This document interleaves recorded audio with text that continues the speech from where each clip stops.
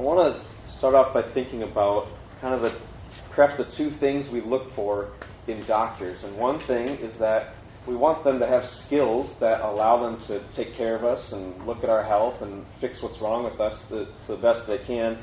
We also want them to have a second thing. If they only had that, you probably wouldn't recommend them. I mean, you might, because you might say, this doctor, he knew exactly what he was doing. He got, prescribed the right thing to me, told me exactly what was wrong, but he had terrible bedside manner. So those are the two things we look for. We don't just want them to be skilled and knowledgeable. We also want them to be kind and compassionate and patient and gentle and willing to listen. And so we look for these two things. We want doctors who have skill and doctors who have good bedside manner. And so we don't only value what they know and can do, but what they're like, how they treat us, how they talk to us, how they listen to us. And you might think the same thing with other occupations as well. Your dentist, you might be like, I guess you maybe hope the dentist doesn't talk to you too much, because it's always like, how's your summer? Bye, But you want a dentist who's not just cold and kind of mean and kind of yells at you like, are you flossing enough? And gets down on you. And the same thing we could say of teachers. A teacher, you want a teacher to be knowledgeable, and you want them to know how to teach. But you also want them to be kind. Like, can they build a rapport with you? Do they actually nice? Or are they just very grumpy and just saying, here's the stuff, I know how to tell it to you, but I don't really care about you at all? Or a coach, like a basketball coach or a baseball coach or something that it's like, well, we want them to know how to coach us, to have skills in the game, but we also want them to be nice to us. Like, I actually want to hang out with this coach. And so we have these two things that we look for in people. We have their competencies, their skills, their knowledge, and also their character. They both matter. And today we're finishing up our 4-week series on loving our neighbors. I believe the last time we had a sermon on this was on the 13th of February. So we had a little break, but now we're doing the fourth and final message in Love Your Neighbor. And when Jesus was asked, what is the greatest commandment, he decided to give two. So the first and primary greatest commandment is love the Lord your God above all else. But then secondly, he says, is like it, love your neighbor as yourself. In this series we've been asking, kind of literally, let's take the second commandment literally, love your neighbor. What would it look like to love those people right outside of our door? And actually, I'm going to pass these around. I think even if you have one of these, just keep it today, because it's going to be kind of a visual for what we're talking about. And then if you already filled one out or don't want another one, just throw it out, recycle it. But this picture of our neighborhood, the middle is you, and then the outsides are everybody who's around you. And then you can see, okay, do I, the 8 houses around me, do I know those people's names? Do I know what they do? Do I know how many kids they have? Do I know how long they've been there? So there's information at the top that you can think about. And I want you to have the visual of this map in your head as we go through this today. And it'll become clear in a little bit. Thank you. So, what this letter that we're reading from, 1 Thessalonians, it's Paul, the Apostle Paul, who had a radical conversion to Jesus. He was like, this Jesus thing, we've got to stop this. And he's dragging Christians out of their houses and throwing them in chains. And, he's persecuting Christians. And then he has a radical encounter with Jesus where it's just he makes a 180-degree turn and starts going a different way. Like, Jesus is Lord. Before he's trying to stop people from saying that, and now he starts saying that. He went to Thessalonica. You can read about it. I believe it was Acts 17. Either 16 or 17 is the first time Paul goes to Thessalonica to talk about Jesus. And you can read right before that, we read in here how he said, we were mistreated in Philippi, and that's the record in, I think it's 16 or 17, Acts 16 or 17, where he goes from Philippi, where they have some problems, and he goes to Thessalonica and talks to the people there. And he's writing this letter to Thessalonica because one of his guys that he's mentoring, they had sent him to Thessalonica. He comes back to Paul, and he gives them this report about how things are going with the church in that town. And they were kind of worried because they had heard that they were having some trouble, that the church was having trouble with other people that were there and kind of mistreating them and persecuting them. So he's thinking, was that all for nothing? Did we go there and they believed and then they fell away from this pressure? But then you can read about it later in chapter 2, 17 chapter 3:13, that he talks about, we got this report, and we're just so glad to hear about your faith. You've stayed faithful. You stayed hoping in Jesus, even though you're experiencing this difficulty, or this persecution for your faith. So that's the context he's writing to them in this situation. And we're going to take this passage in 3 parts. The first one is chapter 1, verses 2 through 10. And this is really describing what happened when the gospel was proclaimed in Thessalonica. So it's chapter 1, verses 2 through 10 is what happened when the gospel was proclaimed in this town. And Paul starts off saying, we're praying for you guys, and every time we pray for you, we're giving thanks for you. We're mentioning you in our prayers. We're praying for you and thanking God. It says in verses 2 to 3, he says, we're remembering your faith, love, and hope. They're having these works produced by faith, that they have this faith in Jesus, and now it's changed in their life, and the object of their faith is their Lord Jesus Christ. But they also have this labor that's coming out of love. The object of their love is other people, that they've believed in Jesus, and now they're loving other people. But they also have this hope, this steadfastness of hope in the final glory that will be theirs when Jesus returns, and the object of their hope is Jesus. And then in verse 4, he says, we're praying all these things for you. Why? Verse 4, or because we know, brothers, loved by God, that He has chosen you.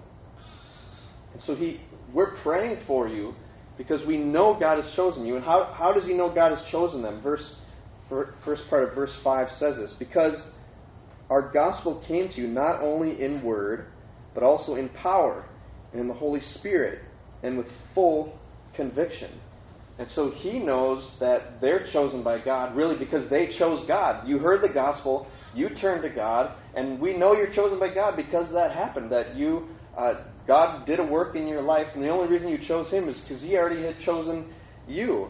And when it comes to our salvation, God is always the first actor and the initiator of it. Is that He says, I know that God's chosen you because you put your faith in Jesus. When the gospel came, you had this conviction, and you turned to Jesus and trusted in Him.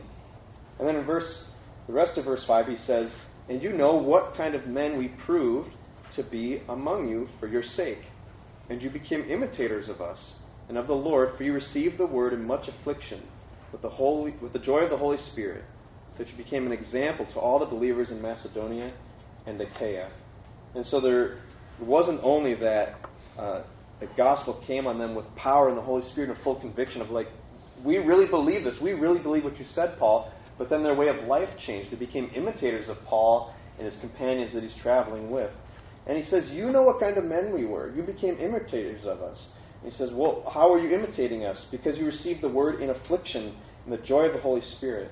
And we might think those words really never should be next to each other. Affliction and joy. If I'm afflicted, how can I be joyful? And if I'm joyful, that means I'm not being afflicted. But Paul says, I know that this is for real, that God has worked in your life because you were experiencing this affliction because of your faith. You're being persecuted. People don't like you. They're mistreating you.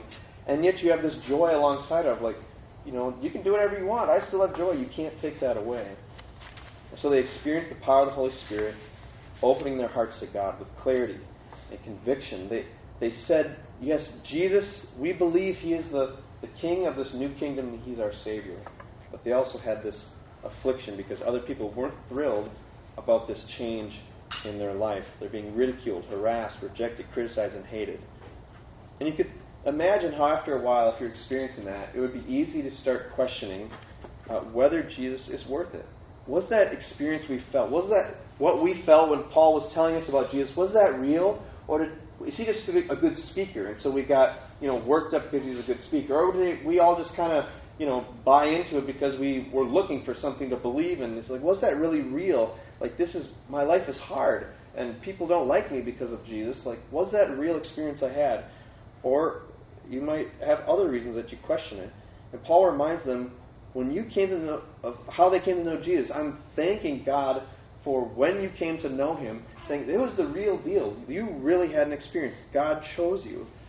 And they've become this example to the region. They have this example of faith in the midst of suffering and with the joy of the Spirit. And verse 8 says that this report about them has gone forth everywhere in the region. To all these other people are hearing about it. And it's kind of been like this rock got dropped in the pond, and now it's rippled out in that region. And Thessalonica was this place that had there's a lot of roads that went through it, connecting it to other places, and there's a lot of ships there. And so it would be very easy for news to spread from that place because people are traveling through there and going back and forth. And we can ask, well, okay, what happened? What's this report? Verses 9 through 10. This is what people are hearing. It says, "For they themselves report concerning us the kind of reception we had among you, how you turned to God from idols to serve the living God, the living and true God, and to wait for His Son from heaven, whom He raised from the dead, Jesus who delivers us from the wrath to come." And so the report of what happened in Thessalonica has spread. Paul showed up. He started talking to people about Jesus, people who were committed to a different religion. He starts talking to them about Jesus, and they had a whole different set of gods than Paul, but he told them this good news about Jesus, and then a miracle happens. They actually believe it. The Spirit of God opened their hearts to Jesus. They believed with this full conviction, and they turned from their false gods they were worshiping, and they turned to trust in Jesus and wait for Him with hope. And so this little neighbor sheet I gave you, the reason I wanted to give you this, so you think about your neighborhood and the people you know. What Paul just described here, that could be your neighborhood. That could happen in your neighborhood. Or this could happen in your family. Think about, okay, here's me and I've got all these family members around me. What Paul just described in here could happen in your family. It could happen in your workplace. That God opens people's hearts and they turn from whatever else they're trusting in to put their hope in Jesus. That could happen in our neighborhoods, in our families, in our workplaces. And we can often write people off, like, they're just not interested, or they're too far gone. They just don't like God. They kind of hate God. They hate the church. And so we might think they're hopeless. God could never save them.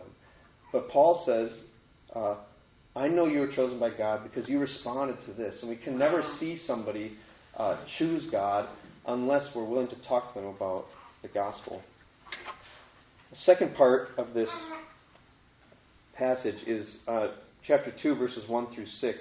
And this describes, Paul's getting into, you remember what we were like among you. And these verses describe what they did not do when they came to Thessalonica. What did Paul and his companions not do when they proclaimed the gospel? Chapter 2, verses 1 through 6. And if we look back at verse 5, we already saw, he says, you know what kind of men we proved to be among you for your sake. And now he's going to start reminding them this is what we were like. And he introduces us to this issue going on that the Thessalonians are suffering at the hands of people in their city who've stuck with their old religion, with the pagan gods. And those people are conducting this smear campaign against Paul, saying, Paul, why are you trusting that guy? This guy's tricked you. You've been duped. He's deceived you for his own gain with this new religion. And by the way, where is he now? He came in, he fooled you, and now he's left. And so, Jesus, trusting in Jesus was very new in this century. This was, a whole new religion. And so this guy's come to town, he's deceived you. What are you doing? Why would you abandon our religion, our old gods? He's not even here to help you out. And so in chapter 2, he starts reminding them what he and his companions were like in Thessalonica. In verses 1 to 2, he says, despite the suffering that we experienced in Philippi, we came and proclaimed the gospel to you. We had just suffered in Philippi. We came to Thessalonica, and we still proclaimed the gospel, and it wasn't in vain. We didn't just say it, and it fell on deaf ears. Something happened. Something happened that God did in your life. You turned to Him. It wasn't in vain. God reached on your life and changed you. He's reminding them. And so then, what did they not do? Verse 3 tells us one of the things. He says, our appeal does not spring from error or impurity or any attempt to deceive, but just as we've been approved by God to be entrusted with the gospel, so we speak. And the rest of the verse will be another one. So, first of all, he says, our appeal doesn't spring from error or impurity or an attempt to deceive. We aren't telling you lies. And we're not in error here. We've come and spoken the truth to you. And then the rest of verse 4 tells us, we spoke not to please man, but to please God, who tests our hearts. So he didn't come in trying to get them to give him accolades or to build up his respect for him. He didn't speak to please them. And this is proven by the fact, by something else they didn't do. It says, we never came with words of flattery, nor with a pretext for greed. And I had to look up what pretext meant. It means stating one purpose, but really having a different purpose. So I might say to you, I'm giving this sermon to you because I love you, but really I just want your money. So that's kind of what they're saying Paul did. He came into town, he gave you this little message, he's saying, I care about you, God loves you, but really he just wants your money. That's what he's kind of covering up his real purpose. And this would have been, if you're interested in people's money, you will say things that they want to hear. You want to please them so that they will respond to you. And lastly, verse 6, he says, nor do we seek glory from people, whether from you or from others, though we could have made demands as apostles of Christ. So we didn't seek their glory. We didn't seek their praise or approval. We didn't do any of that stuff. And then, it's not super clear-cut, but verses 7 through 13 now describe what they did do when they proclaimed the gospel. 1 through 6 is what they didn't do. Verses 7 through 13 was what they did do. But if we go back to 1 through 6, we also see, he said, a couple things that they did there. Verse 2, he said, we had boldness in our God to declare to you the gospel of God in the midst of much affliction. So they had boldness. Verse 4, they were approved by God to be entrusted with the gospel. That's what we did. We were living for God's approval. In verse 4 it says, we spoke to please God, who tests our hearts. And verses 7 through 13 give us more. Verse 7, he says, but we were gentle among you, like a nursing mother taking care of her own child. And so he didn't come in to Thessalonica and start making demands like, hey, you need to give us a good room to stay in. Hey, you need to pay us if you want to hear more of this. Hey, you need to, give us the honor that we're due. Instead, he says, we were like a nursing mother. We were taking care of you. It's the other way around. We didn't come to town saying, you take care of us. He said, we came to town taking care of you like a nursing mother, gentle with you. And then verse 8, it says, so being affectionately desirous of you, we were ready to share with you not only the gospel of God, but also our own selves, because you have become very dear to us. And so you could say another thing they didn't do was they didn't only share the gospel, but they shared their own selves. That we were ready to share with you the gospel and who we are, ourselves, because you become very dear to us. We didn't just share a message with you to impress you, to get your money, to con you. We're not like these people are saying we are. We didn't come to get anything from you. We shared our very own selves with you, not just a fancy message. Then in verse 9, he says again, for you remember, brothers, our labor and toil. We work night and day, that we might not be a burden to any of you, while we proclaim to you the gospel of God. And so we weren't greedy. We didn't come in after your money, making demands of you. No, look, you remember, we worked night and day because we didn't want to burden any of you. We provided for our own needs. Then in verse 10 he says, you are witnesses, and God also, how holy and righteous and blameless was our conduct towards you believers. Holy, righteous, blameless. We weren't deceptive. We weren't greedy. We weren't flattering you. We weren't acting like we deserve something from you. We weren't making demands. We're not making you pay for our service. We're not burdening any of you or asking you to provide for us. Look, we're holy, righteous, and blameless among you. You remember. And then verses 11 through 12, he says, for you know how like a father with his children, we exhorted each one of you and encouraged you and charged you to walk in a manner worthy of God, who calls you into his own kingdom and glory. This could be an interesting, maybe both 7 and 8 for moms, and then verses 11 through 12 for dads. They're like, what does it look like to be a dad? What does it look like to be a mom? He says, like a father is his children, we exhorted you, encouraged you to walk in a manner worthy of God, who calls you into his kingdom and glory. So for Paul, this was personal. This wasn't like a business transaction. I didn't come into town trying to make money off you, trying to feel good about myself. I was like a mother with you. I was like a father with you. This is personal, relational. This isn't transactional. Then lastly, verse 13, he says, and we also thank God constantly for this, that when you received the word of God, which you heard from us, you accepted it, not as the word of men, but as what it really is, the word of God, which is at work in you believers. So he reminds them, listen, our message, we didn't make this up. We didn't come in with a fancy speech trying to impress people, and you didn't see it that way. You received it not as a message from men. You received it as a message from God, and that's what it really is. We didn't make this up. You saw it yourselves. God did a work in you. That word, that gospel, is at work in you and believers, in you believers. So these opponents in Thessalonica attacked Paul's message and attacked Paul as a messenger. They attacked the message, saying it's full of error, it's deceptive. They attacked his motives as a messenger, saying he's greedy, he's looking for money, he wants glory, he wants you to praise him. They questioned his methods, saying he's using flattery, he's concealing his real motive here. He has a different purpose. Paul, he doesn't really care about you. He's just trying to get something from you, manipulating you. So they think this message is, doesn't make any sense, is full of errors. And this messenger, look at the guy, look at his motives, look at his methods. But Paul reminds them about his message. He says, the gospel came to you not only in word, but also in power and in the Holy Spirit in full conviction. Verse 5, you received it. It fell upon you in a powerful way. And you didn't receive it as the word of men, but as what it really is, the word of God, he says in chapter 2, verse 13. And then he says, a messenger, in verse 5, he says, I want to remind you what kind of men we proved to be among you. For your sake. We were there for your sake. Remember what we were like. Don't listen to these opponents that are trying to get you to leave Jesus by saying this message and the messengers were off. So I want to bring up a quote which you've probably perhaps heard. It's usually, I've seen it. It's attributed to St. Francis of Assisi. Does anyone know where I'm going with this? St. Francis of Assisi. The quote he's often said is, preach the gospel at all times, use words if necessary. Preach the gospel at all times, use words if necessary. The problem is there's no proof that St. Francis of Assisi ever said that. And if he did say it, I would argue he's wrong based on what the Bible tells us.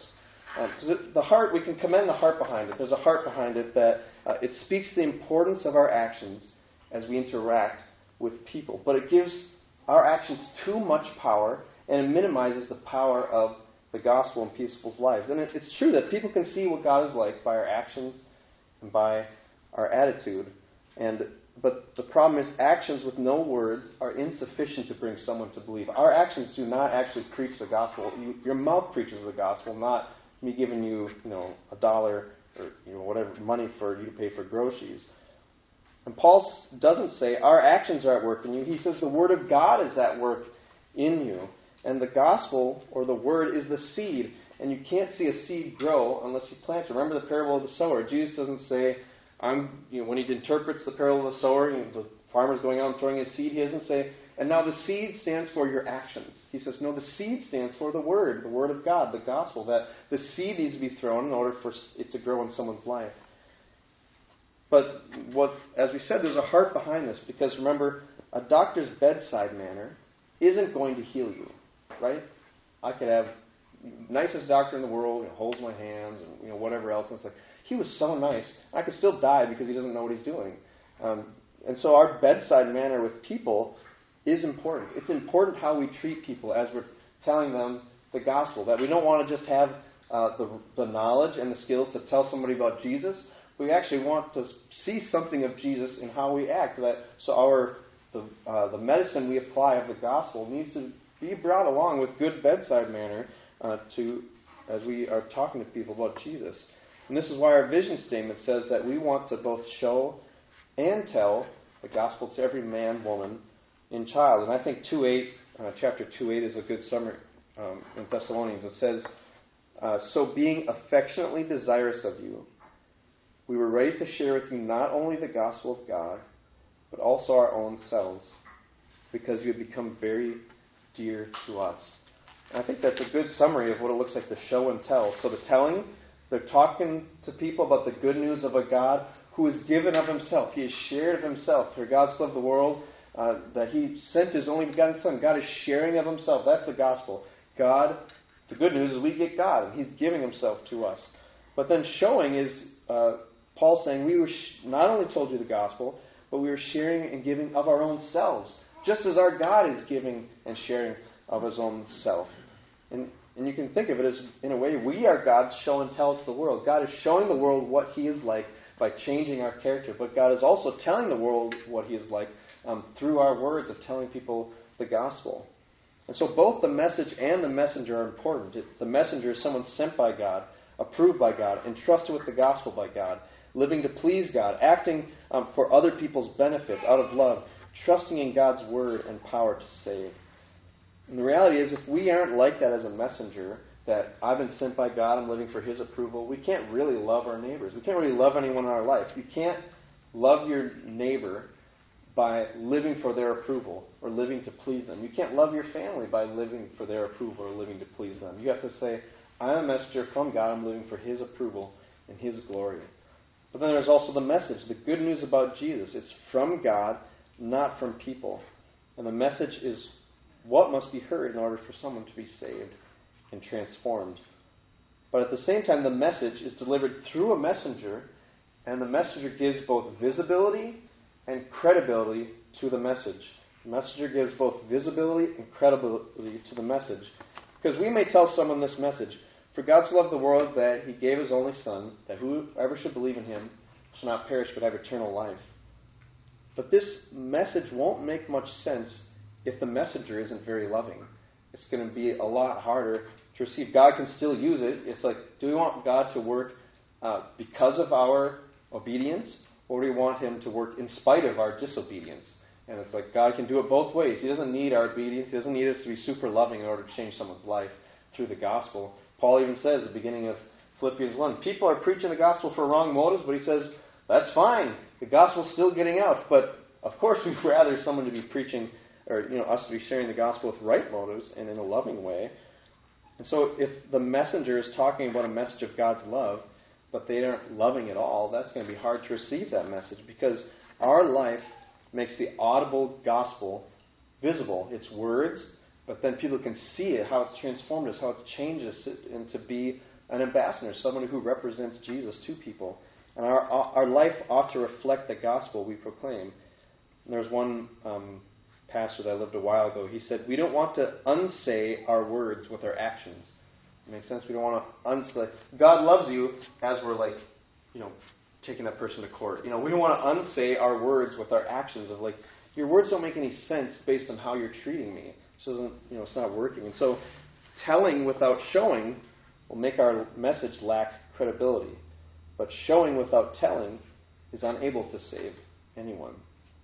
And sadly, many today have rejected the message of Christ because of the behavior of Christians that are misrepresenting Christ. There was this thing I was shown in seminary where it was the questions people were asking 50 years ago of they're all logical reason questions of how do we know God exists, and what about suffering, and whatnot. There are all these questions that are kind of mental, rational, thinking through it.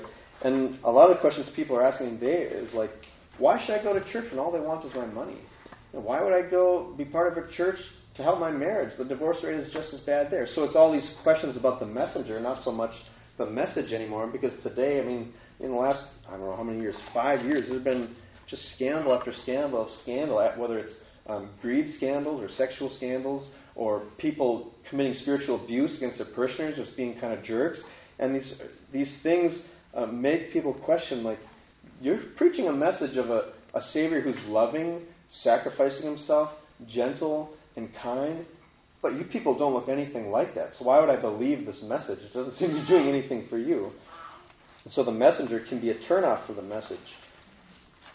So looking back at the neighborhood map, just consider the situation that Paul walked into in Thessalonica. These people had grown up with a religion completely different from Christianity. Probably never heard of Christianity, because this is within the first 20 years of Christianity beginning. They didn't even have the Jewish roots that told them they should be looking for a Messiah. Paul's usual pattern was, I'm going to go to the synagogue. All these people are reading the Old Testament, so they're all waiting for a Messiah, and I'm going to tell them the Messiah has come. They don't even have that advantage. These people are worshiping all the Greek gods or Roman gods or whatever it is. They have a whole different religious system, a whole different set of gods. And Paul walks in there. Jesus isn't even on his radar, but Paul and his companions come into town talking to people about Jesus as the Lord of the world, and God worked through that. He brought people to faith. He transformed them. Just imagine if you had never heard the name Jesus. Somebody comes in and says, hey, Vince, I want to tell you about a guy. He's the Lord of the world. What are you talking about? The Lord? It's such a weird thing to say, right? But Paul goes in, starts talking to them about it. He's the Lord of the universe. He came from God. He died for you. Consider this now. We have the same God today. We have the same Jesus in whom these people put their faith and hope today. We have the same good news about Jesus.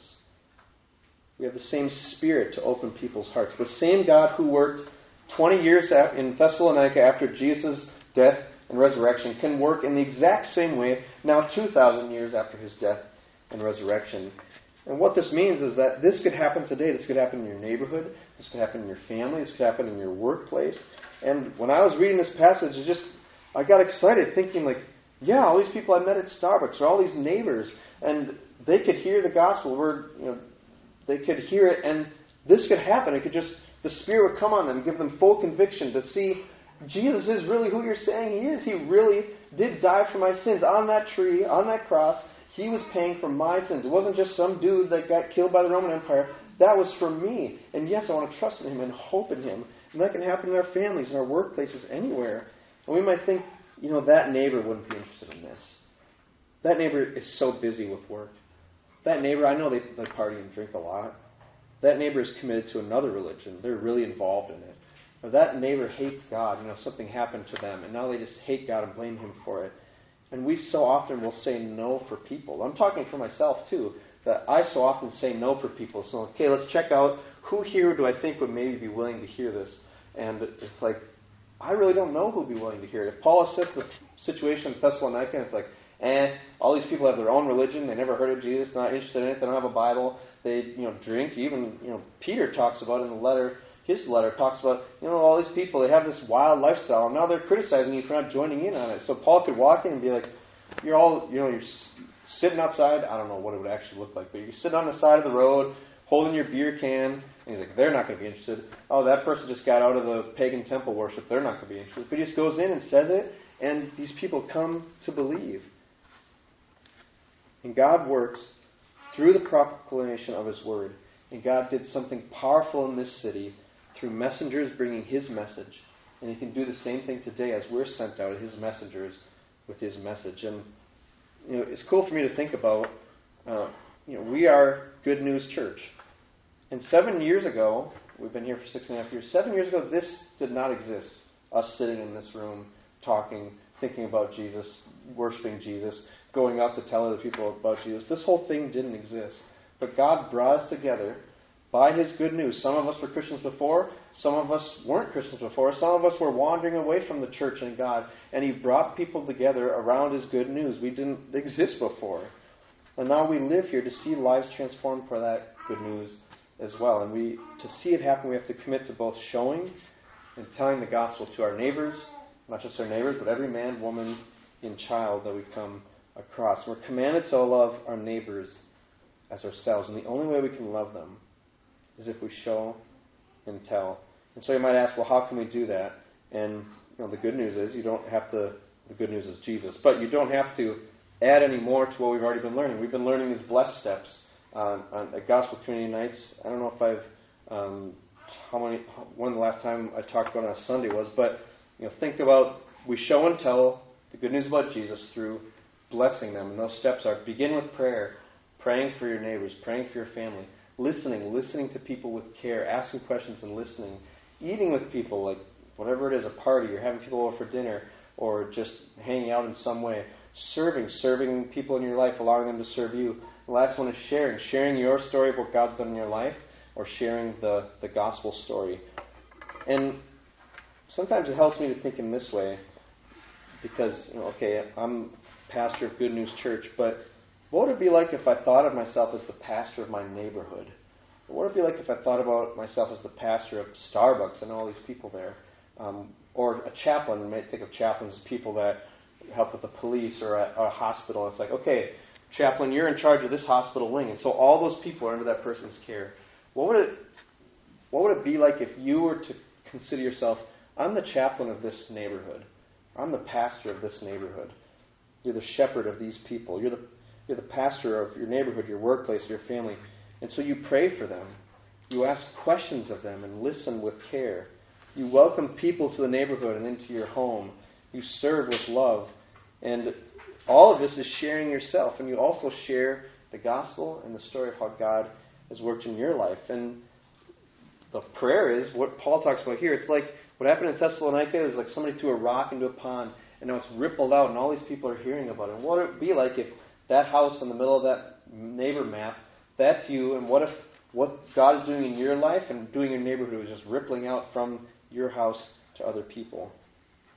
And he says the words, the gospel went forth. And he uses another word that's kind of like the gospel. Verse 8, it sounded forth. It's like this thing that's just rippling out. What would it be like if, as a church, we gather in Woodstock, but I don't even know if half the people, you guys don't live in Woodstock, you don't want to. So it's like half of us don't even live in Woodstock. It's this county or this around. But what if what we're doing here in Woodstock or in our houses or neighborhoods, that was just rippling out into this county and into Chicago land? Or even as we are helping Brian Herman go on his missionary venture, that it's rippling out to there as well. And I was reading a book. I was end with this one final thought yesterday. As I was reading it, it just seemed like it was really applicable to today. And the beauty of the gospel is heard in telling it to people. And the beauty of the gospel is seen in the showing of it to people in Christian community. That as we commit to this Jesus, as we forgive each other, as we love each other, as we are filled with joy, people see, that's beautiful. Where did that come from? And it's like, well, because we have this beautiful message that is at the center of all we do, that's affecting our lives. And we'd love for you to hear it too. And the beauty of the gospel, we see it in the church community primarily, not primarily in us as relationships, although it can come out that way too. But as a community, as we invite people in, as we serve and as we do things, that people see, there's something beautiful here, and you're talking about something beautiful, and they're drawn to that. Let's pray. God, thank you that you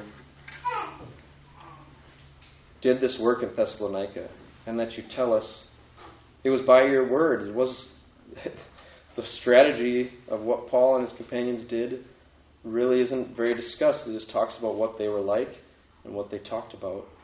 And so, Lord, would you take your good news, would you plant it deep in our hearts, and would you grow fruit in our lives? Would you make us into the kinds of messengers that really represent what you're like to people? And would you give us courage to share your good news with those people as well? That we're not just sharing ourselves, we're sharing your good news. We're saying, this is who has made a difference in my life and is still making a difference. In His name we pray. Amen.